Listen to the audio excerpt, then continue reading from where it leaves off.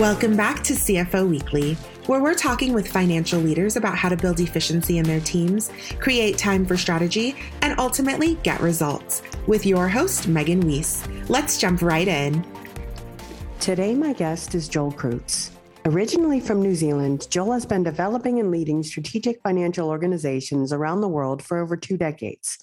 Joel is currently Chief Financial Officer of the clean tech smart glass company, Crown Electrokinetics Corp.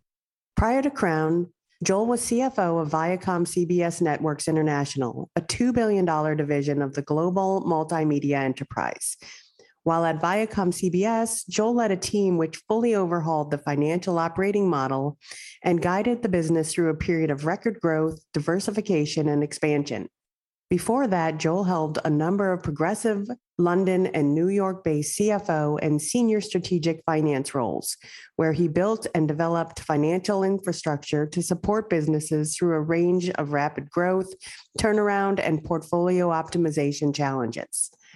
Joel received a Bachelor of Management Studies, majoring in accounting from Waikato University, New Zealand. He obtained his professional Chartered Institute of Management Accountants qualification from the UK's Association of Chartered Management Accountants and his CTAMU certification from Harvard Business School's executive program. Joel, thank you so much for joining me today. No problem, Megan. Pleasure to be here. Today, we're going to be delving into your experiences as a CFO supporting startup efforts for an established company and as a CFO for a true startup company, and taking a look at how these two roles have differed. I'm excited about this topic and learning from your challenges, so let's get started. First, tell us about yourself and how you got to where you are today. No problem. So I grew up in rural New Zealand on a farm, which meant a lot of early mornings, hard manual work, and I guess a major case of FOMO, which probably explains why I've ended up living in large cities around the world. But it also provided me with the lessons in farm management. Again, that hard work, better understanding the relationship between ourselves and environment, crop rotation, which I had no idea at the time were preparing me, I guess, for a later life and operating in a sustainable business such as Crown, where I am now. When I left the farm, I did a Bachelor of Management Studies and majored in accounting at university, and then moved to London, where I started to really learn about finance, business, and how to practically apply skills. In London, I had a number of roles in companies such as the BBC, BP Oil, Bloomsbury Publishing, and most significantly at Viacom. But wherever I was working, I was always learning and just trying to extract as much from every experience from everybody that I encountered, whether it was studying management decks, rolling through systems manuals, or just speaking to people to really understand what they did, how I could add value, and just trying to connect dots.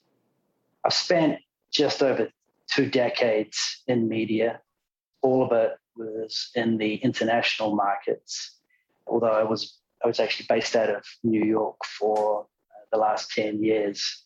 And during that time, I became adept and very familiar with operating under high levels of volatility, extremely dynamic conditions, and then ultimately as CFO of Viacom CBS International, learning how to manage an extremely diverse portfolio of international businesses. But I think the one constant's always been a desire to constantly learn, whether in practice or just maintaining a theoretical understanding of what's going on around me.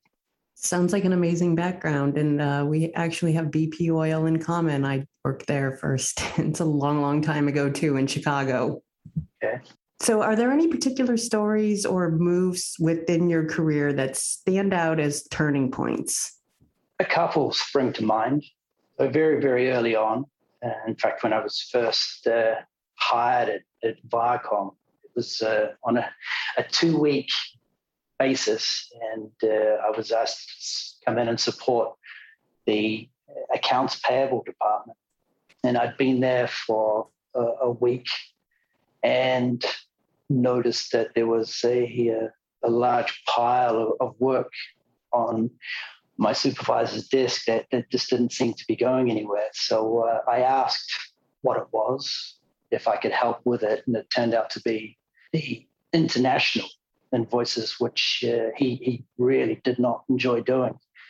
And I assumed that responsibility for the remaining part of that half week, and it led to the next 19 years and 50 weeks that I had at Viacom. And I think what it taught me was that you always have your eyes open, always be looking to add value, and inevitably opportunity will find its way to you. You just never know when a door is going to open. Exactly. And I think if you've got your heads up mentality, right, and are looking around and not just focused on what you're doing, but also looking at that world that you're interacting with, either directly, indirectly, you have a much greater chance of discovering those doors of opportunity. Another, I guess, move in my career was I'd been CFO of the emerging markets for a period of time, which was a really challenging and interesting role with a very unique and diverse set of markets. And I was then asked to move into corporate and establish a new finance and operations organization. And that had 3 core buckets of focus. One was leading international finance projects. Another was integrating any merger and acquisition activity from a finance perspective. And the last one was to turn around underperforming finance organizations. And there was no guidance, really. There was certainly no timetable, and there was no precedent for how I was actually going to execute on the tasks. And it was it was transformational in a number of respects for me. First of all, it was a true global role, so I had a good understanding of the scale of the business at that, on every continent. It was multicultural, multinational. So learning how to interact and to operate with a very diverse community was eye-opening. It taught me to hit the ground running. There wasn't really a great deal of lead time for me to get up to speed, to really define what I need to do. It was get in there, absorb as much information and turn it around in a very rapid period of time. And lastly, I really started to learn a good deal of the agility and resiliency again, because there wasn't any real regularity or normality to a day, let alone to a week. And so having the past be very structured in terms of timetable and deliverables, and then move into this world, it gave me that sense of creating my own timetable and structure, and the need to be able to move and jump from one task and one field of focus to another in pretty quick time. And that was very helpful and beneficial as I operated in international for a couple of decades. I'm sure that must have been challenging. What skills did you draw on to be able to transition from a role that was structured into a role that basically had no structure at all? I probably learned a lot coming out of rural New Zealand and then having to adapt and cope to working in major cities around the world, right? So again, that desire to learn, coming from that point of view that, I know very little, right? There's an incredible amount for me to be able to learn and master, and having that willingness to just listen and absorb really helped. When you're put into situations, it was very much about building relationships quickly and ensuring that you engendered the support and partnership from individuals. It was very much a matter of my success in what I was doing relied on others who I was either helping to integrate into the business, helping to deliver project work, or helping to turn around their business. So that relationship, the ability to build relationships, that willingness to learn and to listen, it gave me an advantage, or it gave me the abilities to. That's a great point. Relationships throughout a career are so important. With COVID around, I just sometimes wonder, how are people going to build those relationships that help so many of us along the way?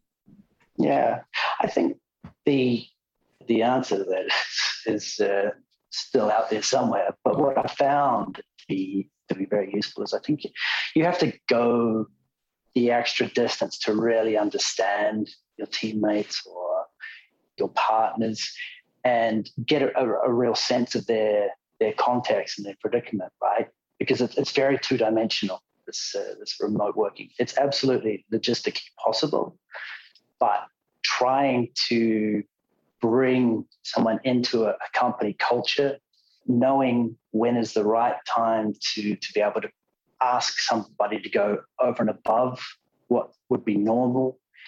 Face-to-face, you can do that, right? You can react real time and you have a sense, but in a remote world, I think you have to have that three-dimensional understanding of where they are in their life, what are factors that they're having to deal with. And if you have that sensitivity and that awareness, then again, I think it just helps with that relationship, and it just helps when you are asking a lot of people. Yeah, it's that's my view on it anyway. Yeah, no, I think that's great. And I've had people tell me that they've actually gotten to know some of their coworkers better remotely, just because they are forced to take the time to get to know them like that. So yeah, I agree. So tell us about Crown, a bit about their history, their mission, and what it is they do. Sounds like a very interesting company. It is. And I feel really blessed to have found Crown, or Crown to have found me.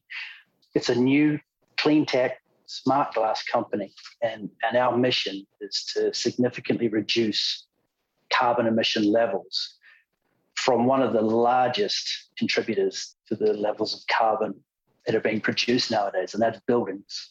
Our technology is labeled thin film technology, and it has a brand name of Dynamic Tint. It came out of Hewlett-Packard originally, around 15 years ago. And after being sitting on a shelf for a while, it was rediscovered and brought to life by Doug Croxall, our fearless chairman and CEO. And just very briefly, the IP and the technology essentially means that we can suspend electrically charged pigment between two extremely thin layers of transparent film. When that film is then laminated onto any glass surface, it has the ability to be transitioned between clear and a dark state in a matter of seconds, 2 seconds to be precise. And when it's clear, it just looks like any normal pane of glass. But in the dark state, you can still see through it. You can still, make out what's outside, but it reduces or eliminates nearly all heat and light waves. And with that, we have incredible propensity to reduce the carbon emissions and any energy costs of any window, whether it's new or, really importantly for us, existing, because we have the ability to retrofit for any commercial building. So that's what our first product is going to be, Megan. We're developing an insert, which is a thin piece of glass with our technology laminated onto it. It has a frame with magnets in that frame, and then it will snap onto the inside of a window within a building. So I'm standing in a 25-story building here in Los Angeles, and this building has roughly 3,000 windows. So we would install 3,000 of our devices into those frames, and those devices will be powered by a lithium-ion battery, which in turn is powered by a solar panel outside. So it's completely renewable. And importantly, that means it doesn't need to be wired into a building either. It will wirelessly communicate with the other 2,999 devices in the building, as well as with the building management system. So once you have these devices in place, you can decide whether you're going to essentially synchronize all of your windows to be dark and to be fully blocking out the light and the heat, or whether you're going to give somebody sitting at a window local manage so that they can adapt or adjust the tinting to their own desire. But what we've seen with our initial field tests is that implementing these devices in our technology can save 26% of energy costs in a building. And given the buildings account for 76% of the energy utility and around 40% of primary energy, that's a staggering amount of potential. It's all done in a very cost-effective manner. I think you can see why I'm so passionate about this. And you think about it, this point in time where we stand now, that UN climate report, which was recently released, which was very depressing, and essentially said that we're now set for the next 30 years, a world that's really going to be heating and waters are going to be rising. But it also really put the onus back on society to start to reduce these levels of carbon emissions and ensure that it's brought under control over the next few decades. And there's a world of regulations that are starting to be brought to bear. The SEC seems to be very close to having ESG metrics included in 10K public reports from companies. And the current level of ESG reporting, it's fluid. There's no set standards.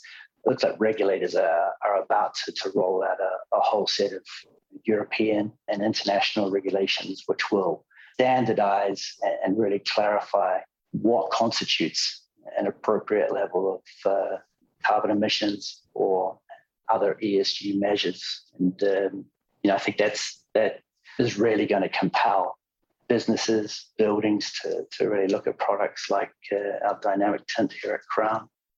And what's like the payback period on the investment? How long does it take to recoup that in utility savings? So the other beauty of this, outside of the technology, is the business model.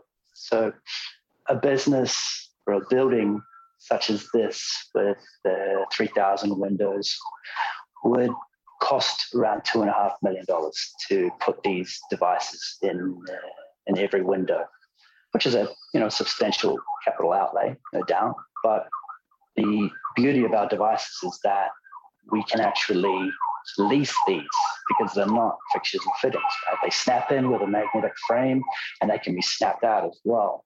So once you start to think about spreading the cost of this investment over 10 years, it really reduces the amount of operating costs on an annual basis.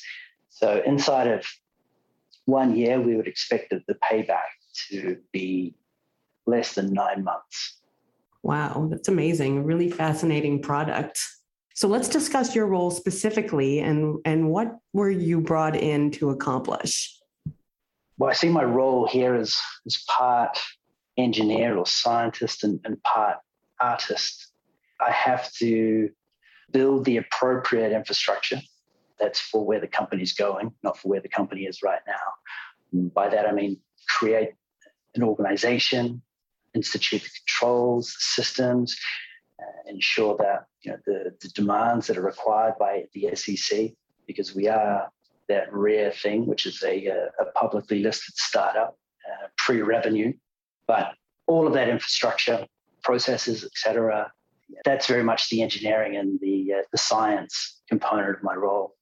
The art is determining how we go about implementing the structure in a manner that propels the company forward rather than creates friction.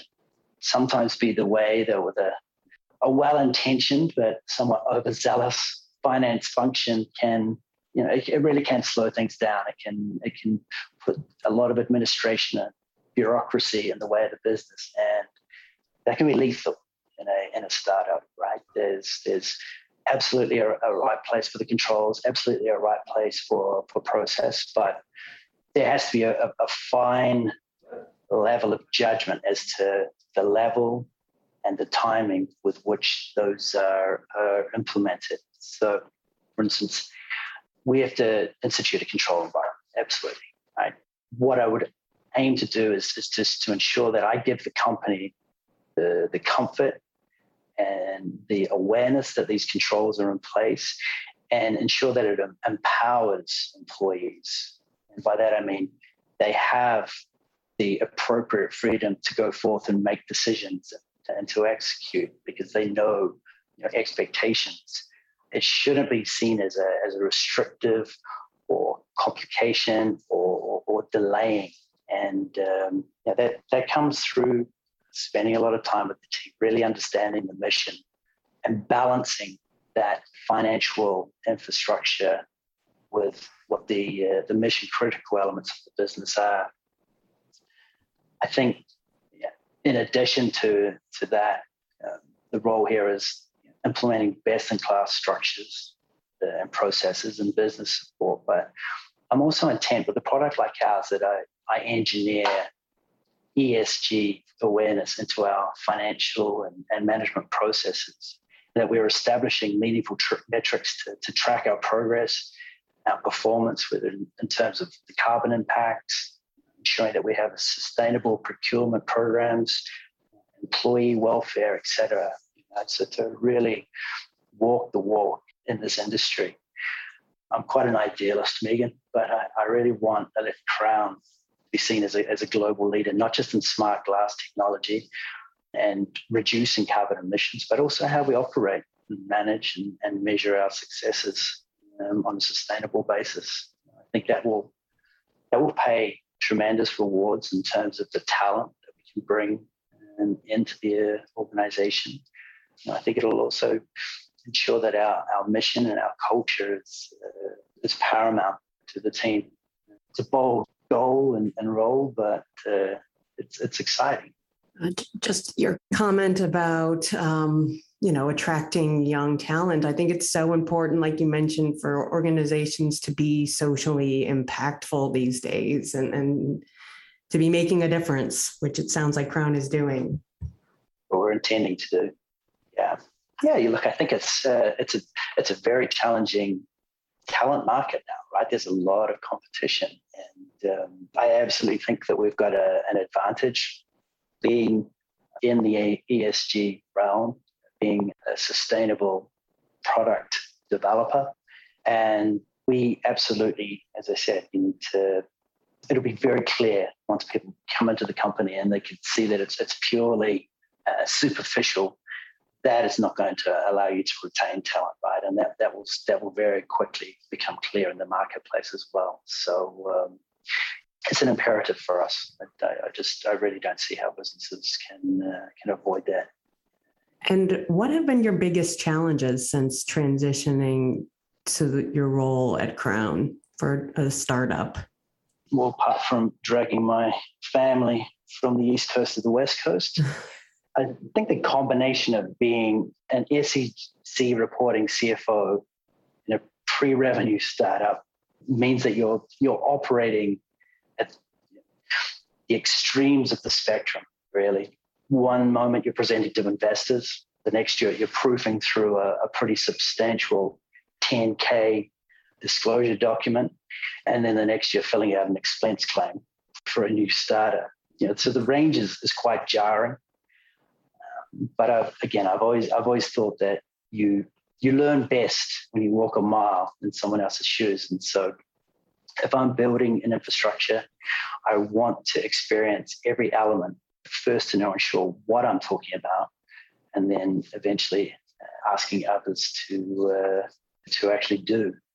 And what are the skills that you think a CFO needs to be able to thrive in a startup environment? I don't think there's a specific skill set. I think you need to be able to draw upon multiple skill sets. But I guess if there is one skill set, it's knowing when to draw upon and apply each of your skill sets, if that makes any sense. What I mean is you can't always rely on an accounting or an analytical or a controller-driven approach. It's far more nuanced. And again, it comes back to that requirement of part engineer, scientist, and part artist.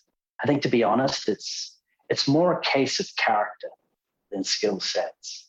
You have to be adaptable. You have to be resilient. And you've got to be very proactive. You can't always expect there to be people around you to be giving you that guidance or to bounce ideas off. There will be the opportunity to do that, but it's not always going to be there. And you need to be able to move quickly. So, you have to have that judgment and that confidence in your decision making. And I think that combination of character and knowing how to draw upon your experience and your expertise will put you in good stead. So in your previous role, you helped an established company start up new divisions and geographical locations. In general, how does working at a true startup differ from your role at Viacom? In an established company, there's somewhat of a set formula. There's infrastructure in place, there's resources to lean upon, but in general, there's precedent, right? There might be some unique elements to it, but there's a playbook of sorts that you can generally refer to. I think there's also a lot of time that is spent dealing with the administration and in some respects the bureaucracy that is an essential component of large and established companies. And there's also a lot of time and energy that has to be invested in driving change. You have to ensure that you get the sponsorship on board, that you change hearts and minds before you even begin the change. That level of energy and emotion that has to be invested up front is it's substantial and it's necessary. If I then contrast that with the startup world, clearly there's very little structure in place. There is very little in the way of precedent or guidance or an understanding as to how best you approach or prioritize the work or the task at hand. So it goes back to that point I made before about you need to have a high level of judgment. You've got to have confidence in your abilities and in your capability to make the right decisions. And you really do need to have a very good level of empathy to really understand the founders, to really understand your executive team and understand how you can help them be successful on a very fluid basis too, because obviously things are moving at a very quick rate. It's very dynamic, and trying to be 2-3 steps ahead of where everybody else is heading, I think it's a critical skill set, and it takes a while to develop, but that I think is how you will be successful there. Is just skating to where the puck is going to be and building that infrastructure and that support for 6, 12, 3 years down the line. That's what I'm trying to do anyway. Oh, and the other big difference is that I'm really loving wearing Nikes to work every day. How does your family like the West Coast compared to the East Coast? It's quite a surreal place to drop in, but they love the space. They love the weather. They love the swimming pool. So it's they're acclimating. What we're probably not suitable for podcasts, but what we're doing at the moment is just really evaluating whether or not we live here or whether I do this work bi-coastally. And I think we came out here initially thinking that it was just going to be a trial period, but it looks more and more likely the family won't be going back to the East Coast for an extended period of time. Well, I guess if there's one good thing that's come out of COVID, it's flexibility to be able to do things like that. Yeah, that's one benefit I do have. My family, they're very, very supportive, and my wife has really successfully managed her work remotely. And you just have to look at this as an opportunity to do and explore in a way that you haven't or you can't at normal times with the school year and with work commitments. We've made the most of it. So did Crown find you or did you find them? Yeah, somebody from the board reached out and said that this was an opportunity that I might be interested in. It didn't seem like an obvious opportunity. Wrong coast, straight into public company reporting, brand new sector. But as a company, part of our culture is that we have a hiring process that involves as many people as it needs to. And in my case, it was a lot. I spoke to board members. I spoke to all of the executive team. So it was around 9 rounds of interviews. But with every interview, the interest and the enthusiasm and the understanding of the potential just really grew.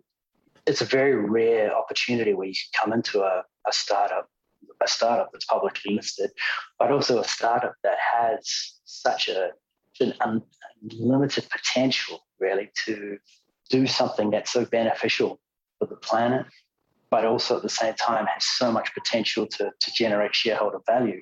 It was an extraordinary opportunity. And as I said earlier, I'm just very, very thankful and appreciative that it's found its way to my door.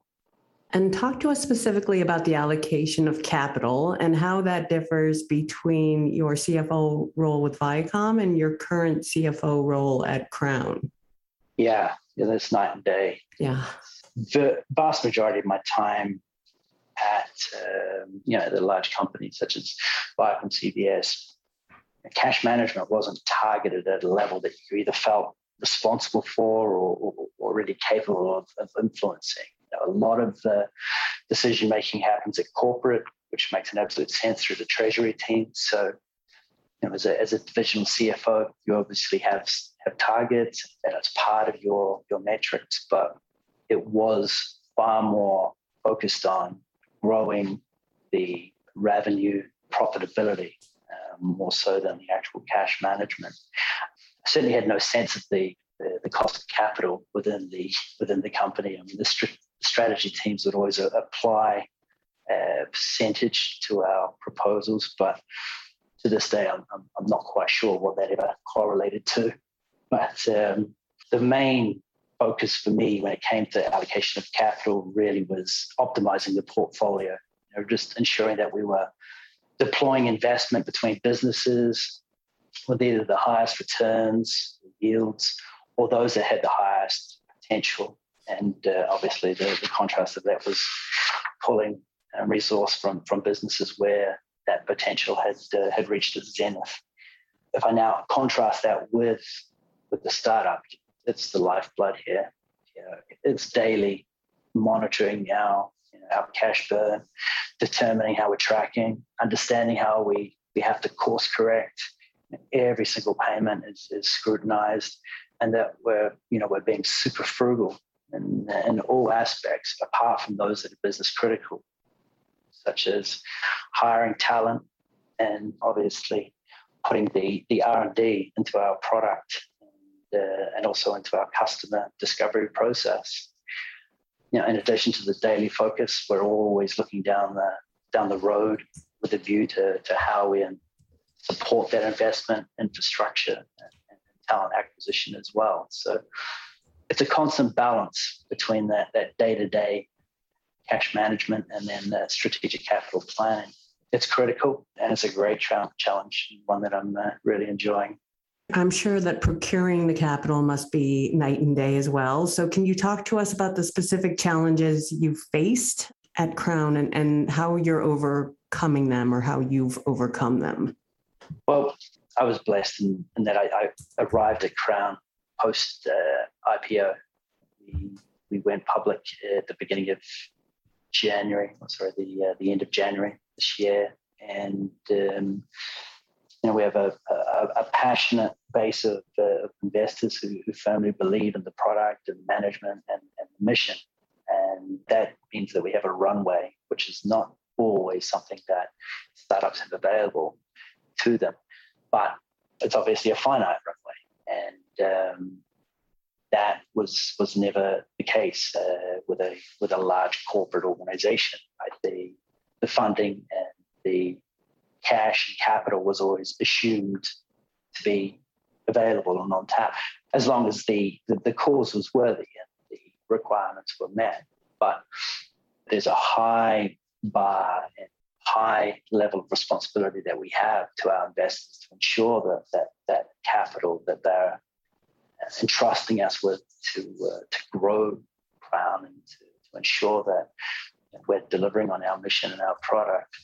And I feel that very personally, that responsibility. So we have a lot of discussions with our investors. We keep them well updated on our progress and expectations, and obviously they have full transparency and visibility into how we're allocating that capital. It's a healthy bit of pressure and awareness that they have that keeps us operating things and managing them in an optimal manner. And what advice would you give other CFOs who are stepping into the role at a startup? What surprises did you experience along the way? I think before you step into the role, do your diligence on the team, regardless of how tough the circumstances may or may not be. It's invariably going to be the team that dictates your success.